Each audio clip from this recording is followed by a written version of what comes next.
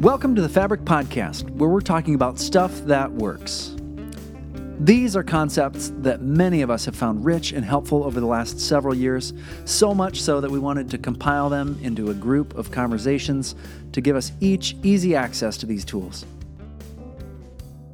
I'm Melissa Locke, and I am here getting to talk with you some more about stuff that works, these concepts that we as a community have found really helpful to have in our shared vocabulary as we try to figure life out, what makes life work. And today we're coming back to a really useful concept, and that is this distinguishing between what I'm going to call today healthy reals and ideals and unhealthy reals and ideals. Confusion about the reals and ideals of our lives cause a lot of problems.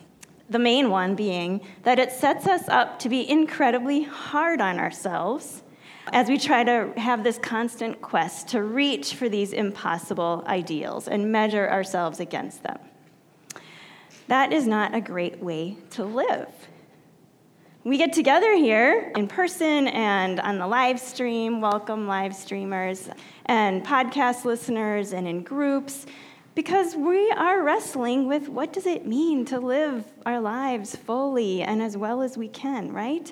We think that getting to live is a pretty great thing, and it's worth wrestling with how to do it together. So we wrestle with what it means to be alive and how do we weave our lives together.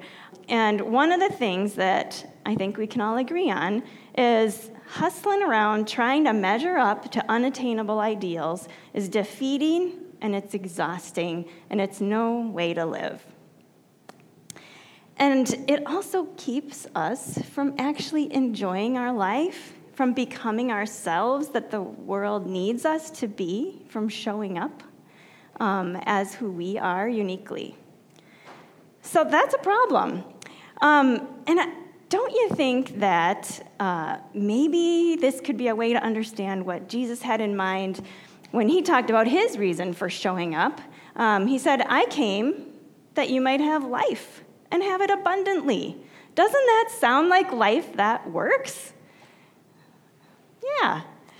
Abundant life, living in ways that accept and make peace with the realities that we can't change, the parts of ourselves, our experiences, our histories, the present situation, and it knows how to look beyond those things and reach for what is possible, to take hold of life that is really life, not some cheaper, ultimately disappointing version that we temporarily settle for until we realize we just have to keep hustling to look for it.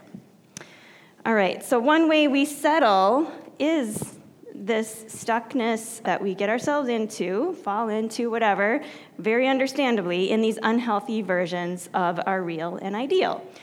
I'm going to be talking through each of these, but you're going to recognize them, and you're going to have your own words and your own examples that you're going to want to add. So I encourage you to do that. And I want to start over here with the unhealthy reals. So this is the spot I'm going to stand in this unhealthy real place and talk to you about what it's like here. And you're going to recognize this. So you look in the mirror and you say, I am not okay. And you're maybe comparing yourself to something else to let you know that. I'm not okay. It's a place where you would feel demoralized, maybe defensive, embarrassed, inadequate. It's a place where you might feel overly responsible for things, blaming yourself for things that you actually had nothing to do with. If I was only a better kid or partner, maybe she wouldn't drink so much. If I just had known what to say, maybe he wouldn't be so sad. We beat ourselves up for things that we can't control. We try to control things that it's not our place. We make unfair comparisons. We compare what we're feeling and experiencing on the inside with what we see on the outside of others, right? It's like the blooper reel, my blooper reel, compared to your, highlight reel, right? And I don't think I have to tell anyone that social media has put that on steroids, right? It is so easy to find these perfect lives out there to compare ours to. And maybe that's why Fat Bear Week is so refreshing. I mean, it is really catching on. If you haven't heard of it, there's some of you I know I've already talked to, like you know the bear you're voting for. These bears are just doing their thing every year to get ready for hibernation, and they fatten up. That is their job. Meanwhile, we're here being super harsh with ourselves, judging ourselves. I'm supposed to know and be all this stuff. Let's just be like the bears, okay? That's it. But no, we are human beings, and we fall into this place, and often we see ourselves not measuring up and go into a shame place. We hide. We check out. We kind of need to keep secrets because what's really going on in me is not okay to share. I don't even want to tell myself. I don't even want to admit it to myself. It just feels too impossible, too hard. So we keep secrets and we pretend that everything's fine and okay, even when it's not. It gets pretty lonely here in the unhealthy real. And it can feel like you are, maybe this is a strong word, but just condemned. There is no chance, there's no way I'm going to ever be like that person, or have that kind of life, or have that sense of balance, or, whatever. Fill in the blank, that thing that you want, that you feel like you're missing. Okay, so the unhealthy real has a partner. It's called the unhealthy ideal. And the unhealthy ideal is the land of greener pastures, right? The grass is always greener over there in the unhealthy ideal. So we walk toward it and we say, if I only had that job, that life, that wardrobe, that education, fill in your blank. If I only had that, then that would be living, right? And then you strive and maybe you get there and you realize it doesn't exist. There is nothing to stand on. It disappears, and you realize that was all a fantasy. It was a fiction. It was impossible to be that perfect. It's not what you thought it was. And yet, it judges our reals. This place causes us to feel hostile towards ourselves and others, toward our realities. Maybe it causes pity. Maybe it leads to envy as we project all kinds of things onto other people and make false assumptions about what their lives are like and what my life could be like, if only that. It's a place of, issuing out credit and blame all the time because we need to please. We need to perform. We need to prove and perfect, right? So we're looking in the mirror and we're saying, I'd be okay if only I were more perfect. It's so paralyzing. I heard about a 5th grader who loved math. She was so good at it. She always got the highest scores. And she thought, I'm going to go into this, sciences, and I might be a doctor someday. And then one day the scores came back for some tests, and the teacher was writing them out on the board, publicly for some reason. And everyone gasped when this student's name was not on top. She had gotten the second best score in the class. And she said, that is the day, a grown woman, I decided that I was bad at math and I could never be a doctor. Wow. Is this what we do to ourselves? It's paralyzing. It also sets us up into this zero-sum thinking, I need to be the best, or I'm nothing. I need to be superhuman, or I'm just subpar. There are winners and losers, and I need to fight to be a winner. And we try to measure up, and eventually we're always found lacking again and again. So there is no real path between your real and this fantastical ideal, right? There's no way to get there. They're both distortions and illusions of what really is and of what's possible. But there sure is a lot of money to be made in convincing us that it is possible, right?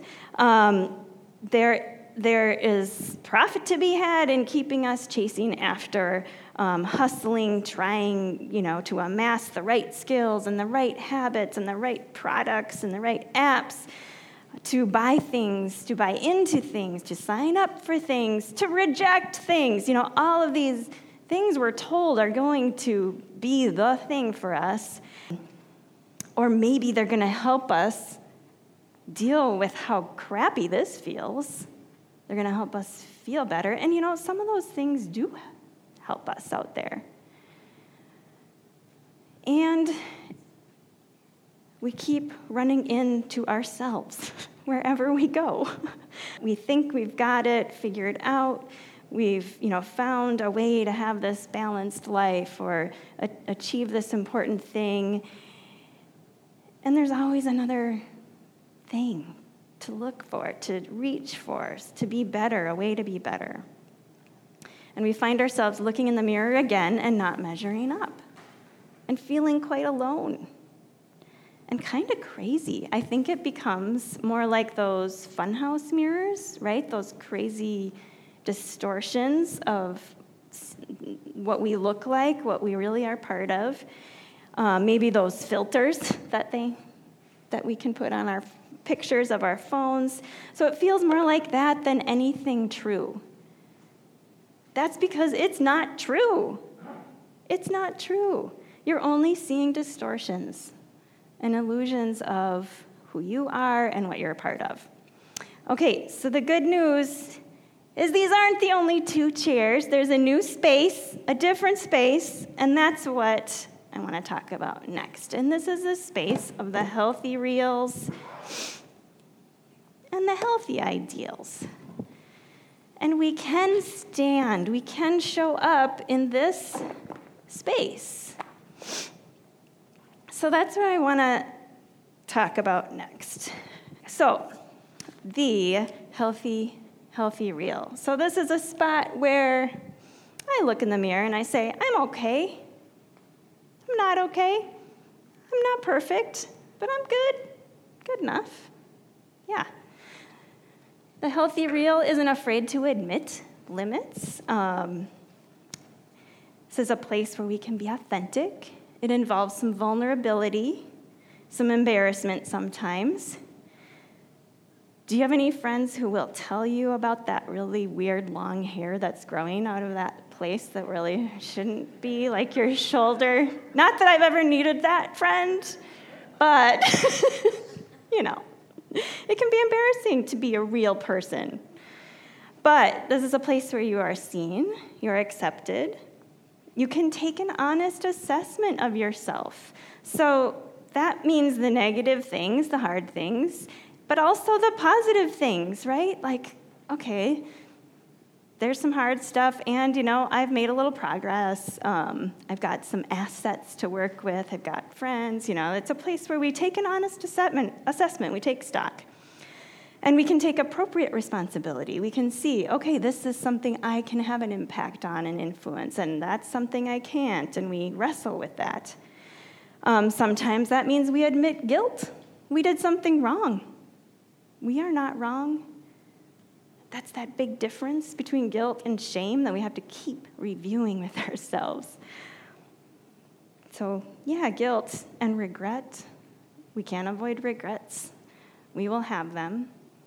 But what if we admit that and say, oh yeah, that's a part of this? Does some of the power that it has on us kind of start to melt away if we just normalize, there's going to be regret. There's going to be grief. Grief is allowed. It's something to feel here. It's something to move through. This is a space where I think you get right-sized, right? It's a space of humility, but never humiliation. I think the humiliation is more on the shame side. It's a place where your willfulness to get there and get somewhere is shifted into willingness. Yeah, I'm willing. I'm willing to look. I'm willing to be honest. I'm willing to give it a try. And there is this desire to grow and try instead of this total, like, this is a heavy place. Like, I don't even want to try over here, right? But here, I can maybe see some possibility. I can see a next step. I'm not so stuck here. All right, and that really naturally leads me over here to the healthy, ideal part of this space. So this is where we can look in the mirror and I can say, I'm okay, and I have a life to live. I got stuff I want to do. I got a day in front of me. I've got people I care about, things that I care about, things I'm part of that I need to show up for. I feel inspired. I feel motivated, never measured or judged here. That's a hard one to stay in, but we can practice. We can see horizons from this place, and we let them inspire us, even though a horizon is not any place you can ever actually arrive, right? There's always another one, but it orients you. It sends you in a meaningful direction. It matters to try to get there. In fact, the horizons that you see from here, which might be different from mine, but they will feel like, oh, this is what life is about. Yeah. It's solution-oriented. It's a place where you can take one step at a time, and that's enough. There's less rushing. There's less urgency in this space. It's a space of kindness, starting with yourself. I was having one of my beloved conversations with my oldest kiddo, and he was talking about getting home from cooking job and the on your feet, like high-paced sushi chef situation, and a lot of people say, well, you must go home and just like collapse on the couch, and he said, yeah, sometimes I do want to do that, but I've actually started asking myself, like, what would it look like to be a friend to myself? And I end up cooking really good food for myself after I get home from my chef job, and I end up sometimes going for a walk, and I end up sometimes not cooking, like it's just asking that question. How can I be a friend to myself? I love that.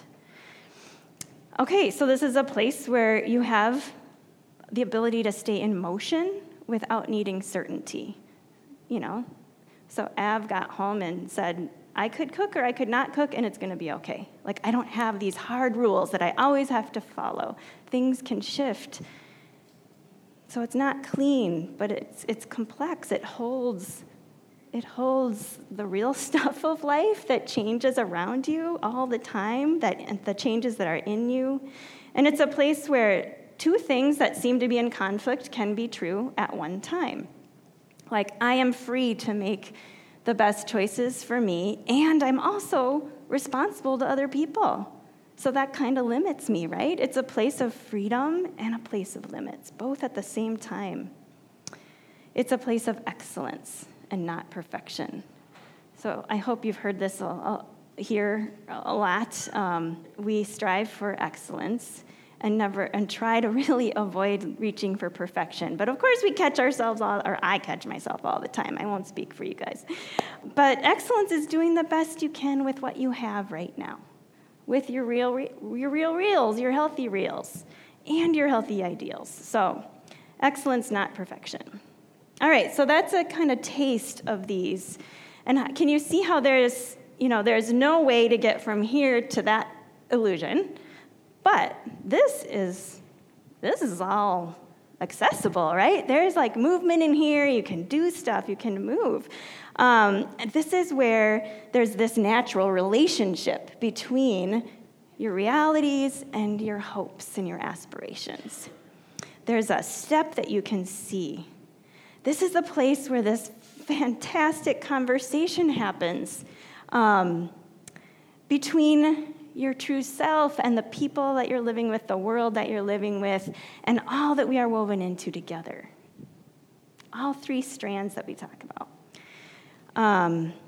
And it's a place that we're not on our own. Like, we're not trying to live this isolated life, trying to get somewhere. We are part of something. We are not alone.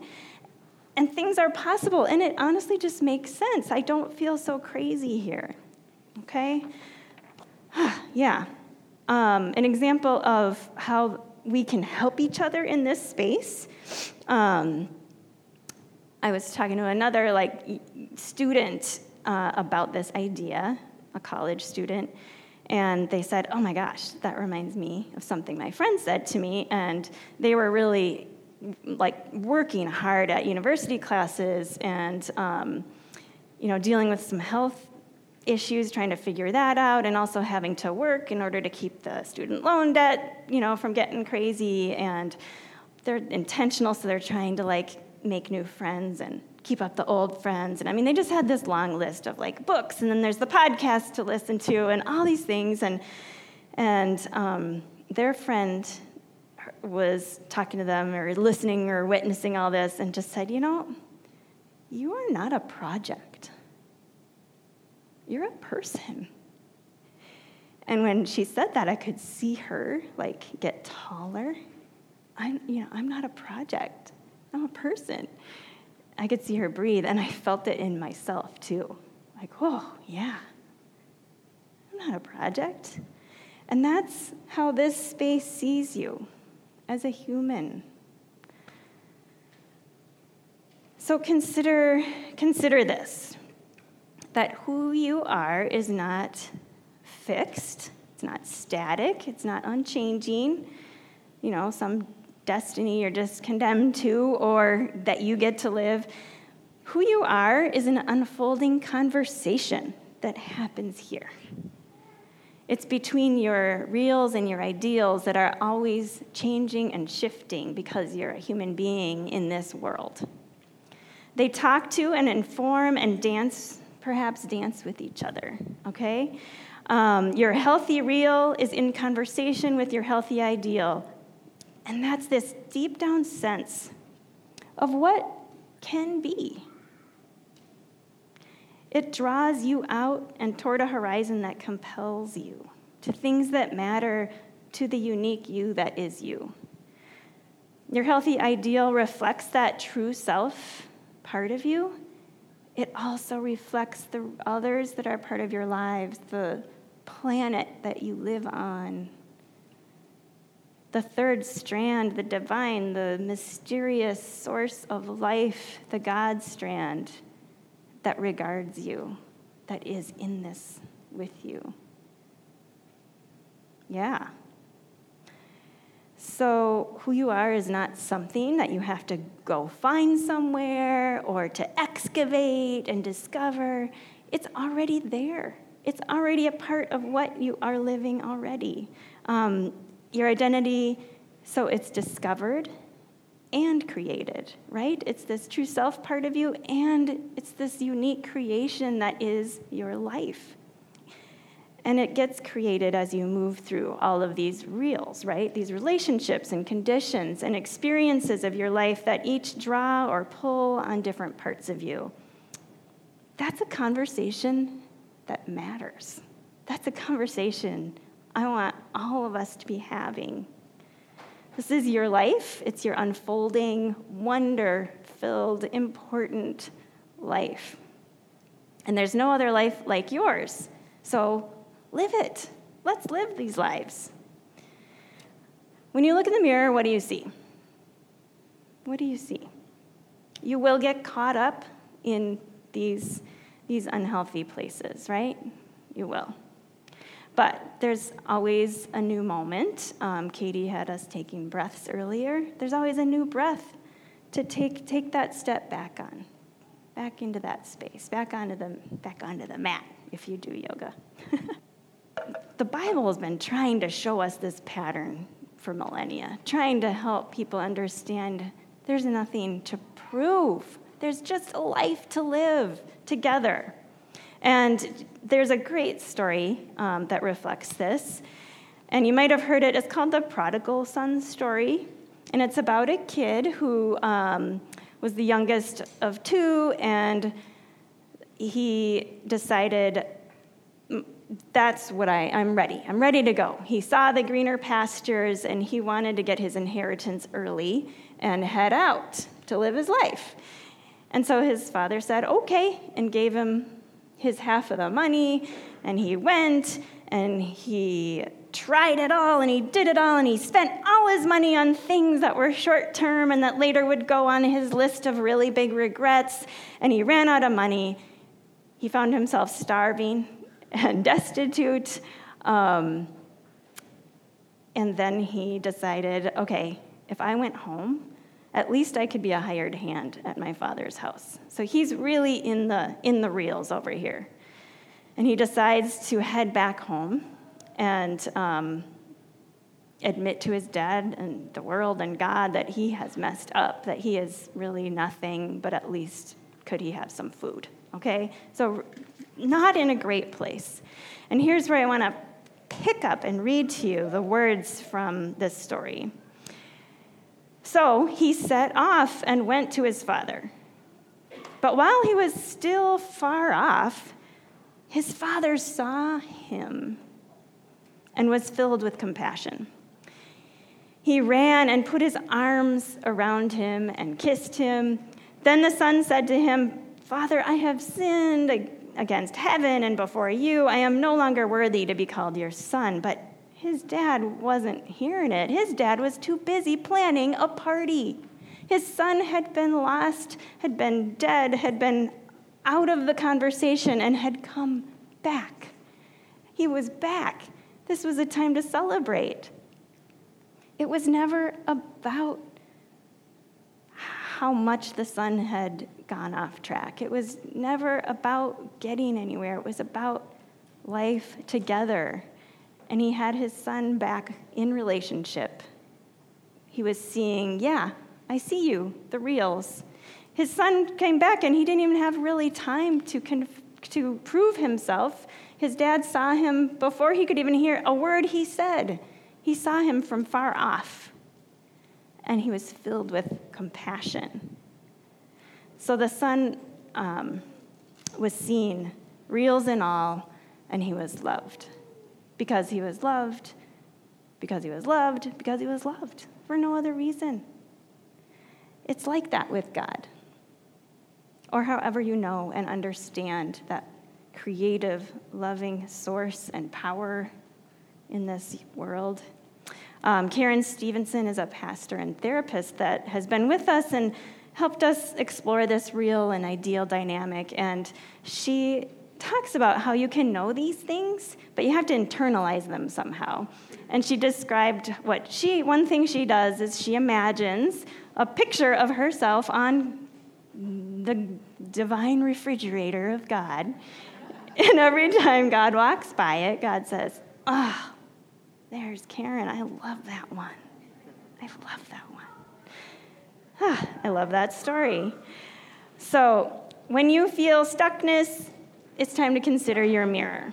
What mirrors have been held up for you in your life? What mirrors do we hold up for these young people? Are they the mirrors of comparison? Or can we follow the lead of this father in this story and use mirrors of compassion? What would that be like? How could we replace these mirrors of comparison with mirrors of compassion? All right, so I want to let you practice. In your Sunday paper, there should be a sticky note. I want you to write yourself a note, a message, to remind yourself, hey, you're okay. I don't know what it will sound like for you, but what is a message you could write to yourself that will help you come back to this spot, to this healthy, real, and ideal place? For me, one of the things I remind myself is, easy, honey. That works for me. Or, you're fine, you're doing okay. Or, stay, breathe. All right, so compassion, I want to just touch on that really less than it deserves. But there's some fantastic work that's been done about the power of compassion. I encourage you to check out the work of Dr. Kristen Neff and Dr. Chris Germer. They have articulated, in case you thought compassion is kind of this nice feel-good thing that just lets you off the hook and accepts everything all the time, they have helped us imagine compassion as being more like you're a mama bear. It's got a tender side, taking care of those cubs, and it's got a fierce side that says, there's stuff to show up for, there's stuff to protect that I care about. So just keep in mind that when you replace those mirrors of comparison with a mirror of compassion, it's both tender and it's fierce. It's accepting, and in that acceptance, it's empowering you to do stuff, to act, to show up. So they name 3 elements to practicing compassion, and as I name them quickly, I think you'll be able to look up in your list that you made and see, oh, those things are happening when we're practicing this healthy, real, and ideal thing. So they talk about self-kindness, replacing judgment, mindfulness, awareness, or maybe we call it wisdom, that can embrace the complexity, but still find steps through. So self-kindness, mindfulness, and then common humanity, remembering that we are all unique people who are in process. We're all under construction. We're not all the same, but we're all in process together. Anne Lamott put it this way: when you look in the mirror, maybe you can say these words: God loves you just the way you are, and too much to let you stay that way. I like that. You are okay, and you are not perfect, and you have this life to live, roles to grow into, things to discover, to create, to contribute. To be and become that perfectly imperfect kind of conglomeration of these reals and ideals of your life, that's your job. That is your job. Can we help each other do that? It's not always easy, but in this place, as we do this job, we can find ease. It's not going to be fun all the time, but we can find joy. There are still burdens. There are still heavy things, hard things. So I come back to some words a lot that have comforted a lot of people or inspired a lot of people over hundreds of years, I think. You can correct me on that later, but they're from Jesus. And he said, "Come to me, all who are weary and are carrying heavy burdens, and I will give you rest. Take my yoke upon you. Take my sense of responsibility and my way of showing up in this world. For I am gentle and humble in heart, and you will find rest for your souls. For my yoke," that way of living, "is easy, and my burden is light." There are still burdens. There are still responsibilities, but it fits. It works. It's something that you can do. All right, so I think you can start to feel what becomes possible, what can be born out of this awareness. And you can see how the things that we hide and are ashamed of can start to melt when they come into this light of being seen. So don't be afraid to look in that mirror and really look and have a moment of compassion with yourself. That moment can change your day. Lots of those moments practicing can change your life, and lots of us together practicing that can change the world.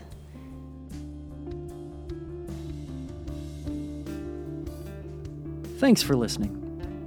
If you're looking for more connection in your life, stay up to date with what's going on with Fabric and find resources to help you in your conversations and reflection at fabricmpls.com or searching Fabric MPLS on social media. Let us know if there are conversations you're longing to start or resources you're longing for to help you live a life more deeply woven.